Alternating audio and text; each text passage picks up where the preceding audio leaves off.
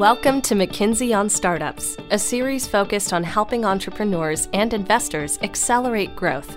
Brought to you by Fuel, the firm's startup practice.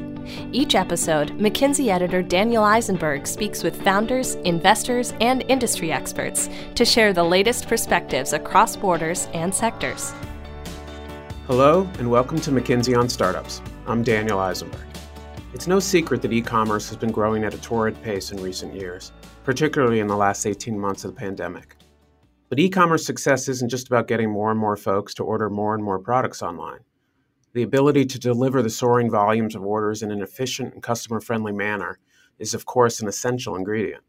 That's where a company like NinjaVan, a Singapore-based express delivery provider with operations throughout Southeast Asia, plays a key role.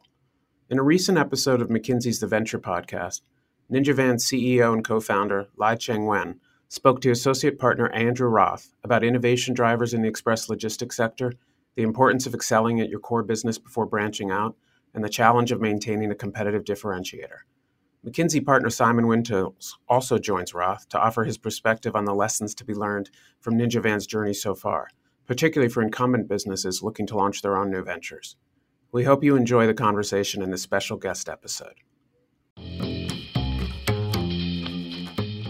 From McKinsey's business building practice, Leap, I'm Andrew Roth, and welcome to The Venture, a series featuring conversations with legendary venture builders in Asia about how to design, launch, and scale new businesses. In each episode, we cut through the noise to bring practical advice on how leaders can build successful businesses from scratch. Welcome to another episode of The Venture. For our 10th episode, I'm excited to share with you a conversation I recently had with Lai Cheng Wen, CEO and co-founder of NinjaVan. NinjaVan is a Singapore-based express delivery company with operations in Indonesia, Thailand, Vietnam, Malaysia, and the Philippines. Cheng Wen is an inspiring leader, and the thing that I found most fascinating about Cheng Wen's business building journey was hearing about his passion for continuous innovation. Let's be honest, business building comes with a lot of unexpected challenges, and all new businesses deal with pain points. To succeed, the best leaders move quickly and adapt. You'll hear Cheng Wen tell the story of his unlikely journey into logistics, how he believes it's critically important to establish a dominant core business before branching out into new ventures. And finally, we deep dive into the importance of re-examining the key differentiators of your business. Make sure to keep listening. At the end of the conversation, Simon Windtills and I will be joining in a conversation to unpack the NinjaVan story. We'll tease out some of the key elements in Cheng Wen's growth story, which you can apply to your business building activities. I hope you enjoyed the discussion.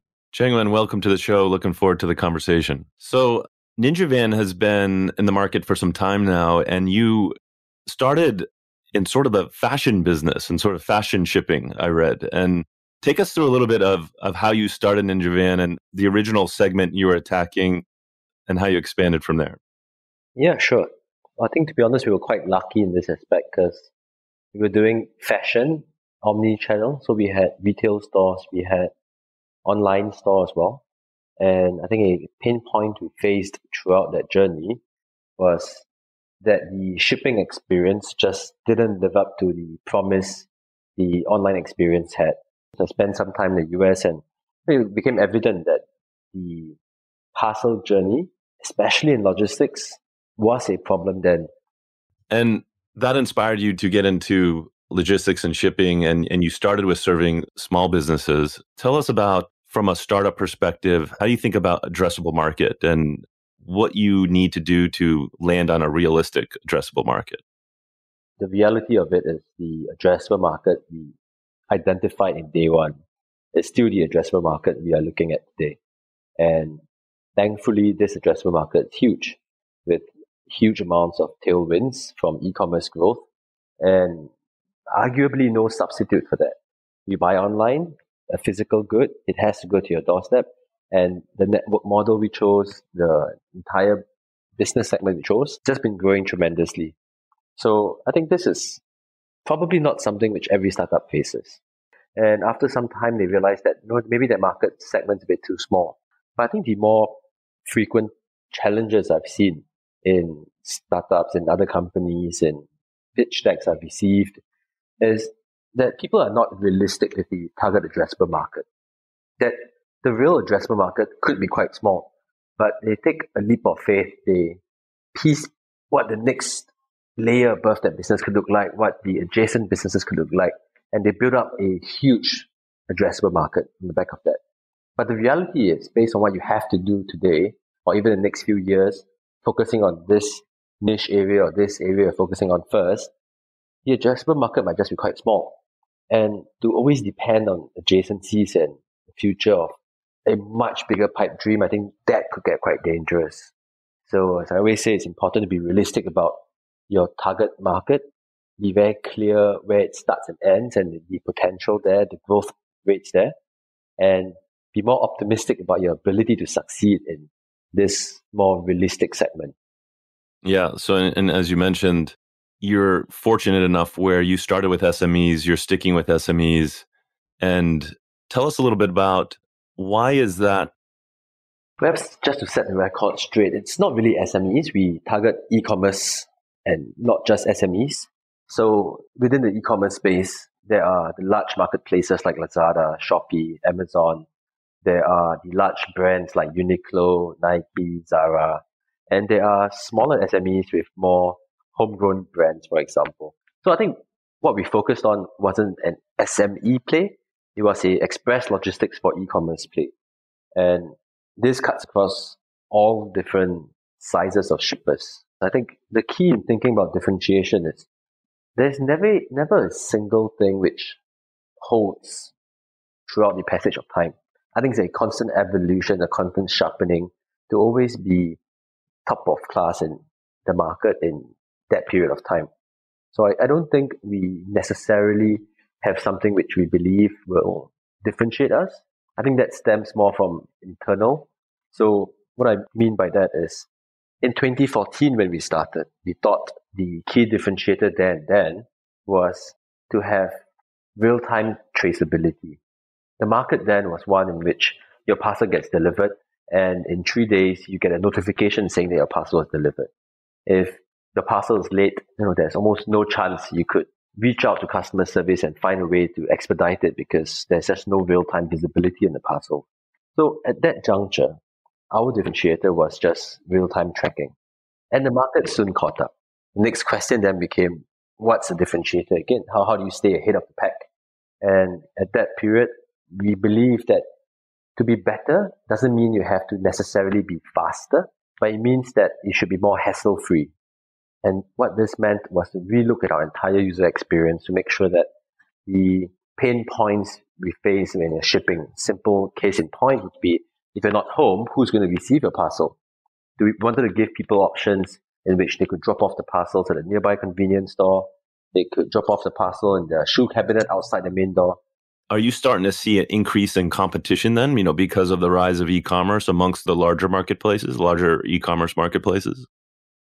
Well, I think the competition stiffened up in perhaps 3 years ago when the e-commerce market was beyond any doubt growing exponentially. I think this created a deluge of new players coming in, starting a last mile express logistics business.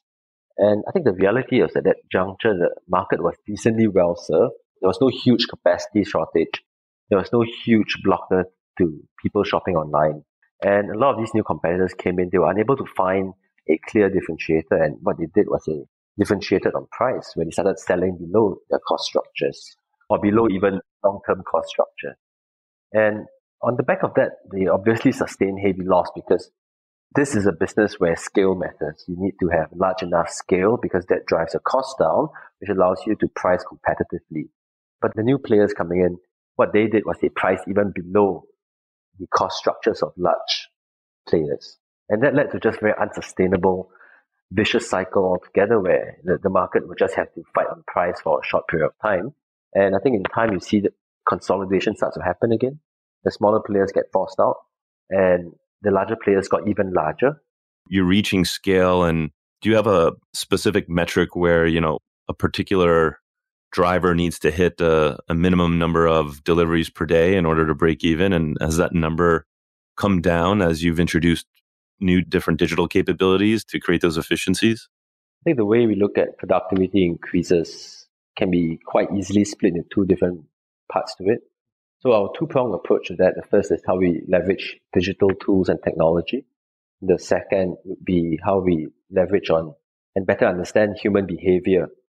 So in terms of tools and technology, there are many ways around that. Obviously, having optimized algorithms, better sorting facilities.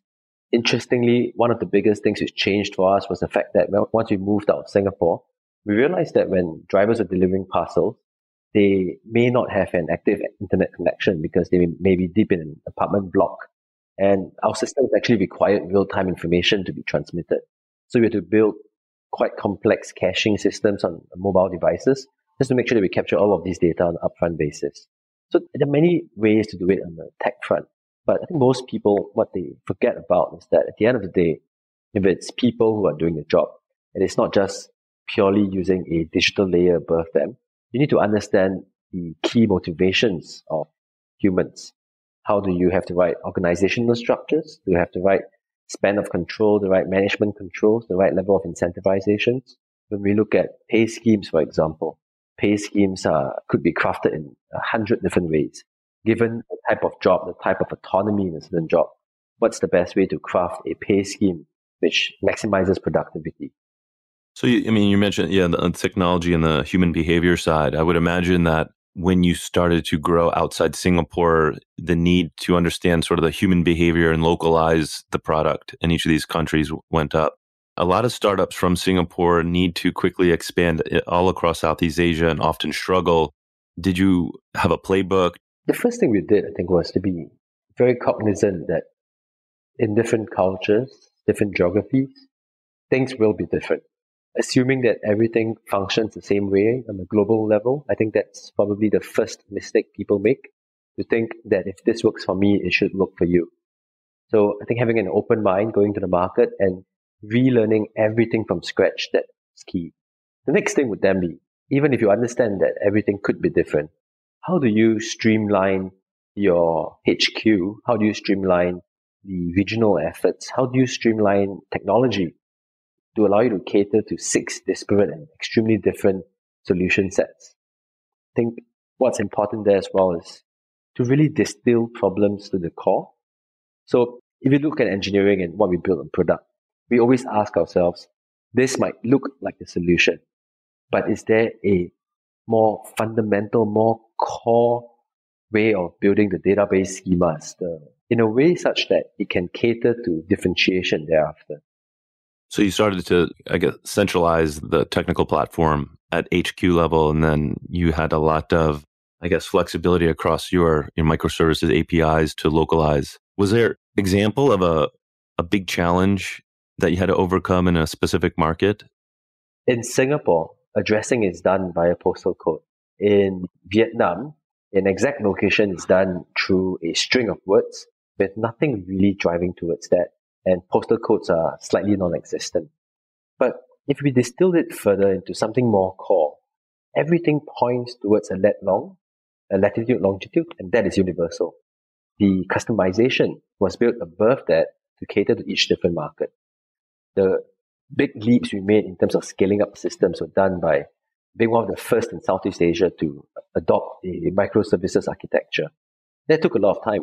But what this allowed us to do was it allowed us to have very quick turnaround times, to have the ability to change one part of our systems without affecting too much of the rest.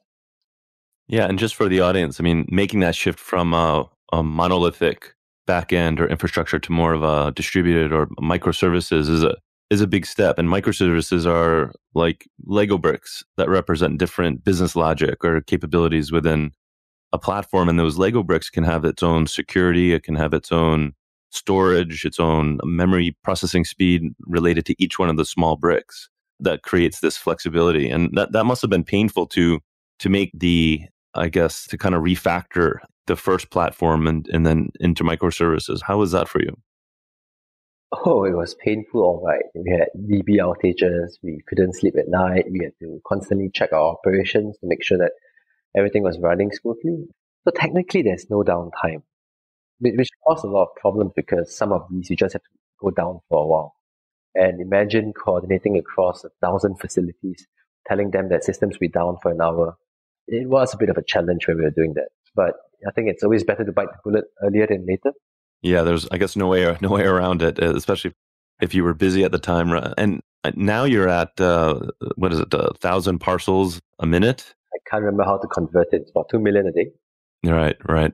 Okay, so you made the shift on the back end that enabled you to localize what you're doing much faster across Southeast Asia. Take us through, that's on the technical side. On the product side, when did you know you had sort of quote unquote product market fit? And how did you define that in each of these new markets as you expanded outside Singapore?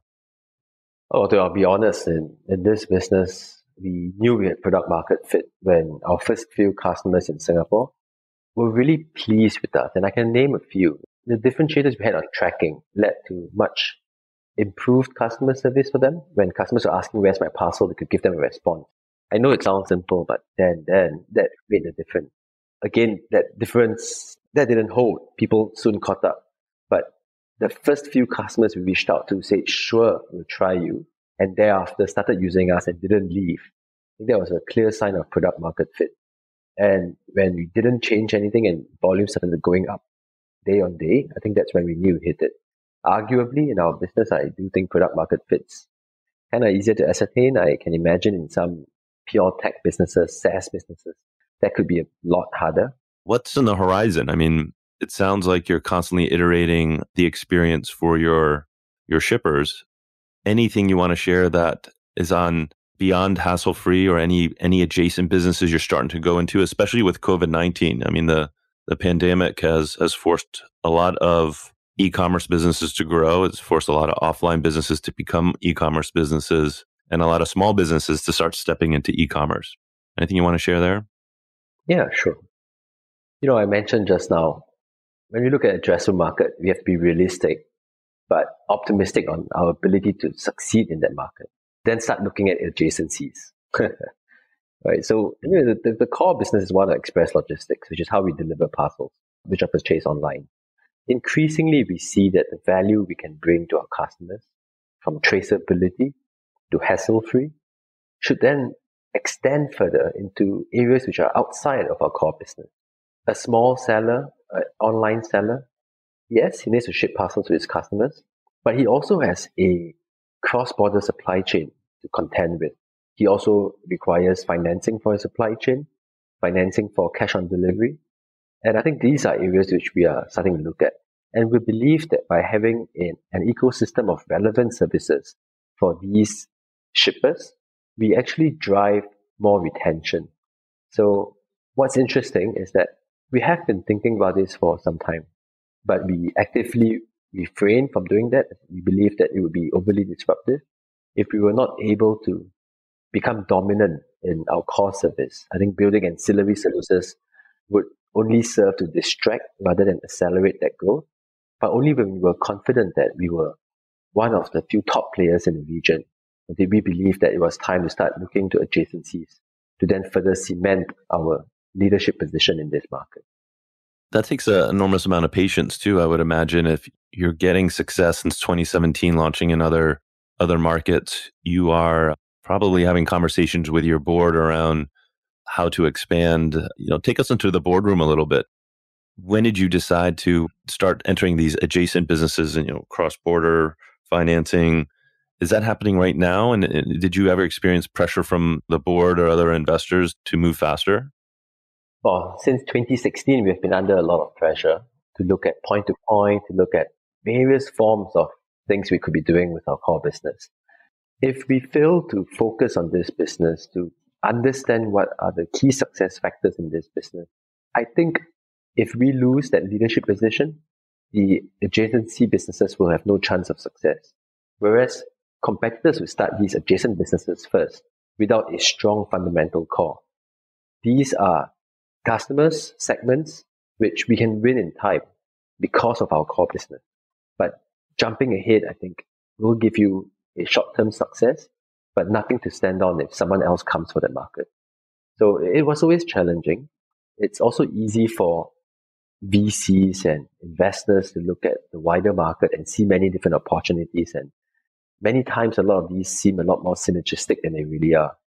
So it was always a hard fight, but we persisted, and thankfully the core business grew. So I think that brought us some time to be more measured in the way we expand the business.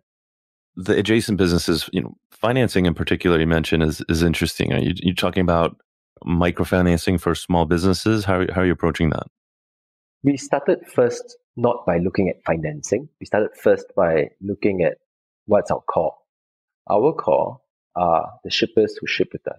We then looked at what these shippers required, and we built our adjacencies from there on. So we started first by looking at our core and what they required, and then we ascertained if that was worth doing. Because it's a bit too easy to look at a large market and in your head draw too many connecting lines to say that this is highly synergistic and hence we should do it. You basically self-justify. It's a self-fulfilling prophecy. If it's a big enough market you want it, you will find a reason why it is synergistic. And I think that could be a very slippery slope. And you mentioned, you kind of talk a lot about understanding the human behavior, whether it's, the team that works with you or your customers themselves. How are you keeping the pulse on those two things as CEO? I could imagine with the kind of growth you're going through right now, you are getting pulled into lots of directions. That's a slow evolution. When the company was smaller, people were closer. It was very personal. And my belief is that this should still continue as long as possible. But the reality is that there could be many more degrees of freedom between you and someone else in the company. So how then do you really still have that level of understanding and closeness, drive the kind of culture at the same time? But as the company gets bigger, it becomes harder. But then you need to look at more technical ways or more scientific ways of feeling the pulse, of understanding the customers. And that's where we built up divisions in HR, which looks at employee engagement, became more scientific in understanding what causes employee NPS to move, what are they complaining about, and interestingly, are their complaints correlated to NPS? So I guess what you see sometimes is in large organizations, which they have grown accustomed to all of these technical, scientific solutions, they kind of lose that human touch. They lose that personal 1 degree of freedom management. And I think that becomes very dangerous because I think for it to be effective, you need to continue both while understanding that personal touch may be limited, but it still matters because it cascades through. But if you give up one over the other, I think that's where you start seeing a lot of troubles and problems. Does this mean you're still picking up routes from every time now and then? Increasingly so. Well, to be honest, in the early days, it wasn't to maintain a personal touch, which is why we kept delivering parcels ourselves. It was a mere act of desperation because we just couldn't deliver enough parcels and we just had to do it ourselves because we promised our customers that no matter what, we always deliver on time. With COVID-19, lots of changes happening with the types of volumes coming from your core business, but is the volume coming from SMEs starting to get so large because they've been forced into this new normal, or this is something that you've been planning along the way and you're kind of ready for it? Well, to be honest, what we have seen is I don't think COVID-19 specifically changed anything in how the evolution of the e-commerce market will look like. So what I mean by this is there are a few evolutions we're seeing. Offline big retailers starting to go online in force. Social commerce starting to become more prevalent because of strong curation and engagement. And platforms and marketplaces continuing to grow because of the assortment and convenience they offer. I think all of these were moving along. I don't think COVID has changed how these segments conducting their businesses or the different interactions they're having with customers. I think what COVID-19 has done is they have accelerated the evolution of all of this. So in a short span of 2 months, 3 months, in many of the countries, the inability to go out forced people to look on their phones and to find entertainment, to find shopping. I don't view shopping as entertainment, but I'm sure many people do, right? So arguably shopping is entertainment as well. And what better way to do it than combine entertainment with shopping through live auctions, through following an influencer, buying what she proposes, what she suggests. So I think all of these trends, writing was on the wall for all of it.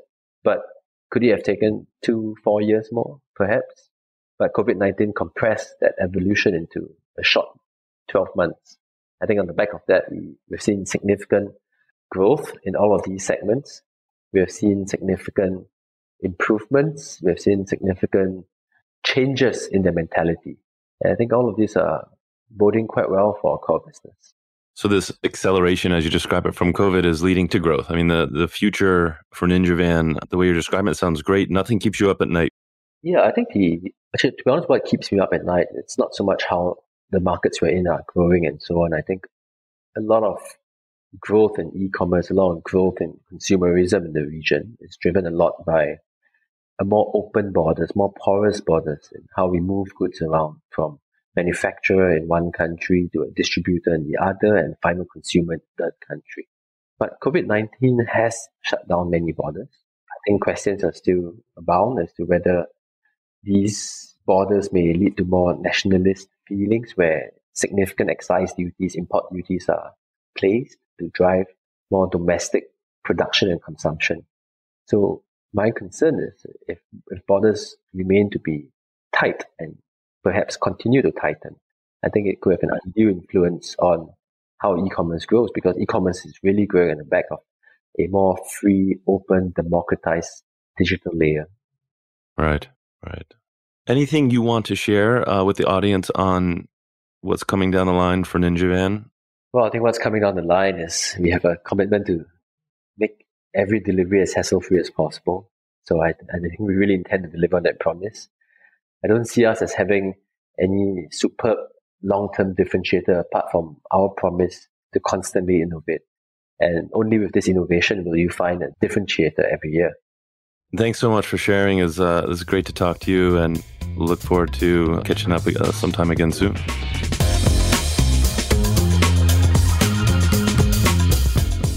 Now comes a segment where we invite founders and experts from McKinsey to provide more context and to draw practical insights. I'm joined by Simon Wintels. Simon is a McKinsey partner and leads our consumer digital and analytics practice in Asia Pacific. Simon, welcome to the show. Thank you. Thank you for having me. Cheng Wen and I, we discussed a lot in this episode on business building. And one of the things that struck me is his focus on the value proposition when he was starting off early with Ninja Van. And he clearly says, look, initially their value proposition was to do real-time tracking of parcels, right? And they went straight to solving a problem in the customer journey. What are some of the lessons learned here for incumbents that are trying to launch businesses who are always facing this challenge of throwing lots of features into an MVP versus, honing in on one or two key signature moments? I think that you're touching upon the core of what needs to be solved, right? And maybe just to relate to what he was saying and your question is, I have two kids, a 2-year-old and a 4-year-old, one of which sleeps during the day and both of which go to bed a little bit earlier than my neighbors. And I do have some real pain points and moments of delight when it comes to e-commerce deliveries. And I think like many others, associate performance and experience of the actual delivery with the company that sent it, right? So, and I had some pretty disastrous instances where packages were delivered at 9:45, 3 incessant rings at the door, whilst it took me 30 seconds to get to the door, waking up my kids in the process. And some of these pain points can actually be solved by both technology and change management, right? So I think it does boil down to, when you think about value proposition, who are my customers? What would delight them? And how do I take away the real pain points in their journey, right? So as you said, or as mentioned, and as many platforms actually get into, some features have tremendous value for me, right? As a father of 2, right? They might not have the same impact on others, but a heads up when a delivery is near, like food aggregators do, right? Or the ability to select a time for when the package comes and being able to rely on that time, or written instructions, which then the company needs to make sure are followed, right? I've had great experiences. I had not so great experiences. But if you offer the option, I expect you to stick to it, right? So I think in a world where lots is happening at the same time, it's critical to understand pain points and moments of delight and nail the experiences of a couple of critical ones. And I think it's picking those critical ones, which is part of the job. And you and I have discussed this before, right? Execution, right? Innovation is 1% inspiration, 99% perspiration. And a lot of concepts aren't new, but it's the execution and the timing of that execution that really matters. I like the way you bring it back to something personal, and that is, you've had an experience where you get the incessant ring at the door at 9:45 p.m. while your children are sleeping. And, that's a serious problem for you. And, making sure innovation or, the signature moment is not screwing that part up, or real-time tracking of a parcel as their initial signature moment may sound small, but often just improving the UI UX can be the differentiator versus dreaming up some, blue sky kind of feature or jumping onto some bandwagon on some new technology, winning on perspiration. Yeah. No, fully agree. And I think with all the technologies in the world, some companies and some individuals resort to technology as the answer.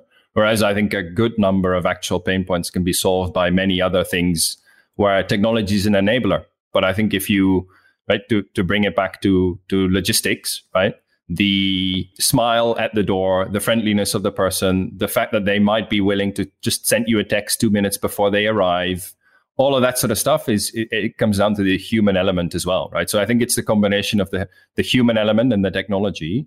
And technology by itself will not solve just all these pain points. But I think, and that's where identifying these pain points for your target set of customers becomes critical, and knowing which ones to tackle first, right? Because I think that was also one of the things you discussed is you can throw lots of technological solutions and features into your solution or your product, but they need to tackle the real pain points, and you can't do it all at the same time. So you need to prioritize, right? And I think the one thing that's even more interesting in a business like logistics or fulfillment is that you need to not just look at this from the receiver angle, right? So the individual customer that receives a package, but also what are you offering to your actual paying customers, right? In many instances, right? The one that sends the package, because they might require different types of services. And how do you trade off, right? Trying to improve it for me, Simon, the individual that receives the package, but also me, Simon, that may have a small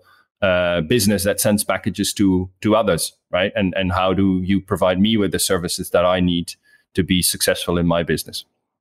Yeah, exactly. So, making sure you solve the journey for the sender, not just the receiver. And he then goes into talking about targeting different types of senders. They started off with very large e-commerce players. Now, because of COVID-19, they're starting to support more, small online sellers. And he seems very deliberate about how to expand, adjacent businesses. You haven't seen them, throw lots of new ecosystem or adjacent businesses within their first, 5-6 years. They stayed true to the core business, but now they're starting to expand on the different types of shippers that they serve, the small online sellers, and are starting to get into exploring things like financing. It sounds like they were mentioning. I was just curious, from a incumbent perspective as compared to a startup, how should incumbents think about this? Startups are very careful about pivoting, about jumping into too many new businesses too fast before they nail the core business. What are some of your thoughts on building large ecosystems or jumping into your next adjacent business? Yeah, these are incredibly exciting times, right? But I do believe that the question that you're asking boils down to the age-old strategy question, right? Of where do I play and how do I win, right? And now as digital is accelerating and blurring many of these traditionally nicely segregated or delineated industries, things become more complex, but in the end, it does boil down to where do I play? And do I have something, or can I build something that can generate or give me a competitive, sustainable advantage? That's in the end what business is setting out to do. And I think with this, where you used to have conglomerates or multi-business or multi-industry businesses, now that is transforming a bit into an ecosystem or a super app, or there's other terms that different people use to refer to a similar concept, where you put businesses together that fundamentally rely on a couple of things, right? One is network effects, right? So having more of one group attracts more of the other. So take ride hailing, for example, where more users attract more drivers, which in turn attract more users. and food aggregators, where more restaurants attract more users, which in turn makes it really hard for restaurants to not play on that app, right? It also offers shared acquisition cost, right? So I have a customer that I now can offer incremental services to without having to spend again on acquiring that customer, right? Which is a typical business case killer, as you know, right? Cost of acquisition for new businesses can make or break your P&L in the first couple of years. And you create high switching cost, right? So you create this gravitational pull. If ecosystems personalize their offering, get to know me, form an important part of my life, switching out becomes very difficult for me, right? So if I can, like, I don't know what the latest research is, but you can only open up so many apps on your phone, right? So if you're not one of those apps that people open, the chances to get in are very hard. And that's why people get excited about the ecosystem or super app strategy, right? But what people shouldn't forget is that fundamentally, the core business that you built this on needs to be sound, right? And for a couple of reasons, right? In many of these ecosystem strategies, there's still a lot of growth, which means that you need to attract and recruit new users. If the first experience of your core service on that app is not good, is not up to the expectations of the users, the chances are that they'll switch to the next best version, right? Which means that you've lost an opportunity to lock them in, and it's now even harder to get them back, right? The second thing is consistent poor experience lowers the switching cost, right? If I continuously on an ecosystem or super app get a poor experience, be it ride hailing, be it food delivery, be it customer interactions, be it late shipments, late deliveries, I will switch, right? And I then get locked into someone else's ecosystem. And a lot of these ecosystems also take a long time to become profitable, right? You've seen this with the recent SPAC and the IPOs, right? Where these super apps open up their financials to the outside world. Then they're not a pretty view, right? And without a solid core business that's at scale, you might be funding these new adjacencies with even more money that you actually have to plow into the core business to be successful. So I'm very much a fan of a deliberate trade-off. Asking, is my core business strong enough? Is it exciting enough to recruit new users? And is it meeting the expectations of my core users before I plow a lot of money into that? So I think in the end, it's back to the core question of where do I play? How do I win? And the third one is how do I time it, right? Because we always love to study the successful businesses, but forget that for every one successful business, there's probably 9 that tried the same thing just at the wrong time. So we always have to be a little bit careful in drawing implications from what's called survivor bias, right, or survivorship bias. Yeah, I know. I agree that the ecosystem strategy, everyone gets excited about trying to build a super app, and it sounds good on paper. I think the lesson learned here, or what I'm picking up from Cheng Wen from NinjaVan is, if you're an incumbent that wants to build a new business now, look at how deliberate he was, or how sort of obsessed he was with the core business. Even moving from real-time tracking of parcels to then giving shippers and receivers convenience on when and where to pick up their packages. And, it's been several years, and now they're starting to explore adjacent businesses. They're starting to step forward into the ecosystem. But that's been, after maybe, 7+ years of them being in business. And the ecosystem has its place. It does take a long time to monetize, but you can't get there without nailing the core business. And Cheng Wen starts to go into, looking a little bit more forward, what are some of the trends on the horizon? And he starts talking about social commerce and how, especially during COVID, shopping became a form of entertainment. Everyone being home, people were shopping more, they're spending more time on their phone shopping. And, big offline retailers are starting to go online. What are some of the top trends in social commerce that you spot in Southeast Asia? And what's this is another buzzword that's being thrown out there. What's your take on social commerce? Look, I won't bore you, but I could go on a very long tangent on the definition of social commerce. But I do think, only half jokingly, right? I do think that it matters because people use the term quite loosely in some instances, right? But for me, the questions I have in conversations is what does it social media mean, right? When you use the word, right? Does it mean the sales of goods from individuals to individuals, facilitated by social media? And we've done some research in Indonesia a few years ago in our Digital Archipelago report that showed that there's actually 10 million users back in 2017-18 that were pure social commerce users in that sense, right? Individuals that shipped packages and goods to other individuals facilitated by social media. But typically people also mean the sales of buying that happens through platforms like Pinduoduo, right? Socially influenced commerce, right? Where you group together and trade, right? Or buy. But how about home shopping or live streaming, right? One of the big trends during the COVID lockdown, I think in China, very big, but also in Southeast Asia, coming through some of the traditional e-commerce platforms. Or is it influencers selling a product, right? Is that social commerce? Is individuals selling on behalf of companies, right? Think the new version, the 4.0, a digital version of multi-layer marketing, brand organized virtual experiences on social media. Does that count, right? So I can go on and on and on about social media or socially influenced commerce and the role that it plays in the shopping journey. But a few years, we as I said, we did look at social commerce in Indonesia in the more narrow definition, right? Individuals using social media to transact.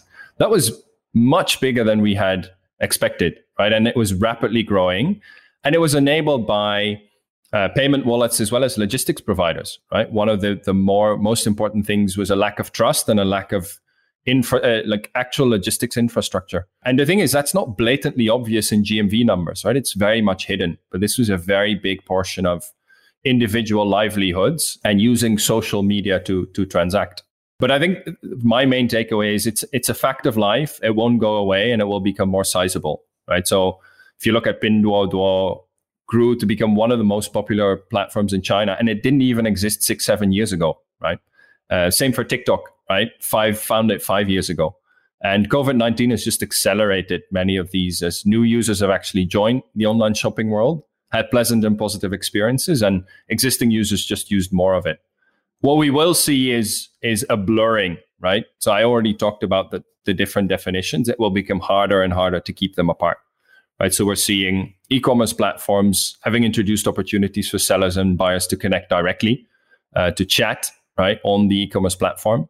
Social media sites have introduced buying buttons, right? Buy now or add to basket, right? Which is their traditional role as just a communications channel now becomes a shopping platform, integrating different types of payments, et cetera, et cetera. And I don't think that creativity will stop there, right? And some are enabled by very deep pockets, right? So we'll see more creativity. We'll see more of these blurring of lines. We'll see continuous growth. And I think the main question for many companies is, how do I manage these new channels to consumer, right? How does it fit with my direct to consumer strategy, my D2C strategy? How does it fit with my traditional, if I think about consumer packaged goods manufacturers, how does it fit with my traditional retail channel?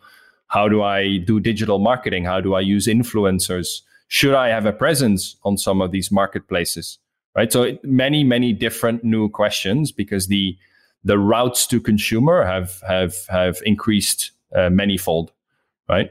And I think maybe to link this back to like what we talked about in terms of logistics and what you mentioned, the conversation you just had, the amount of customers, right, paying customers for the likes of Ninja Van will increase, right? And they will have different pain points, right? The pain points of a large shopping platform is not the same as a small individual with their own business, right? So think about warehousing and inventory management. If I'm a small business, I might not want to care about that. I might need different reports. I need different insights. I need return flows, right? I need a lot of help if I want to be a successful SME or even an individual that sells. So I think a lot of growth for these for the likes of Ninja Van and others, but also a lot to do to make sure that they, linking to the point that we discussed earlier on, nail the value proposition for these new types of customers and really what they need. Yeah, no, It'll be interesting to see as social commerce begins to rise. And as you mentioned, it's starting to happen a lot more over messaging, obviously, and how that will impact the journey. If you're able to, buy something over a conversation via a messaging app, it starts to make all these mobile apps that exist out there sort of invisible. If you can just have a conversation and get what you want, and how that impacts logistics and the speed of logistics, and how it can give rise to more of these, direct to consumer or consumer to consumer businesses that exist out there. It's becoming so prevalent that we're starting to hear more of that on these marketplaces where you have, small businesses that have set up small shops to sell as a small storefront on a large e-commerce platform.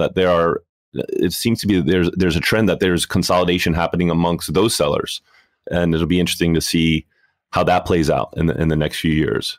So there's, we covered a lot here, how incumbents and, how Ninja Van kept it simple in the beginning on their core value proposition, really digging into taking the hassle out of express logistics. And then, you covered sort of the elements that need to be in place to step into the ecosystem world.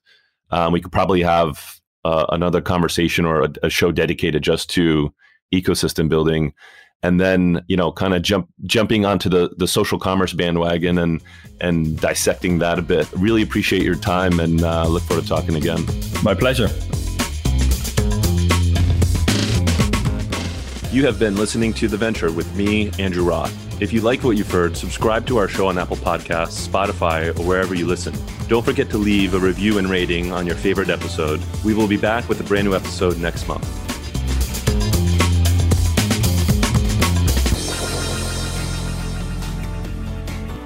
This has been McKinsey on Startups, hosted by Daniel Eisenberg. We welcome your feedback, so please rate and review us wherever you get your podcasts.